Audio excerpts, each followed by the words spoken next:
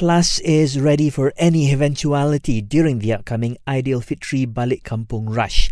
Its CEO says this includes boosting the number of patrol teams along its highways to assist in breakdowns or other incidents that can cause traffic jams. The highway operator will also work with the police to activate contra flows along critical routes. Now, Plus expects over 2 million vehicles to use its highways during the festive period.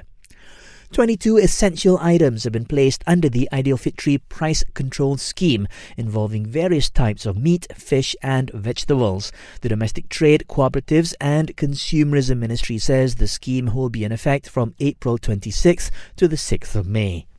The COVID Now portal says over 500,000 kids are now fully vaccinated against COVID. Meanwhile, 40.4% of those in that age group have received at least one dose. This ahead of the May 15th deadline for them to get the initial shot.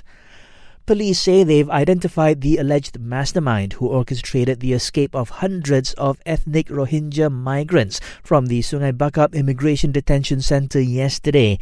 They add that 130 detainees are still at large and the search is ongoing. Police in Perak have started using the popular social networking app TikTok to raise awareness about the dangers of scammers. The state police chief says it's necessary as scam syndicates caused losses of 33 million ringgit in the state last year. Also, the PM's department says Malaysia's quota for the Hajj this year is 14,306 pilgrims.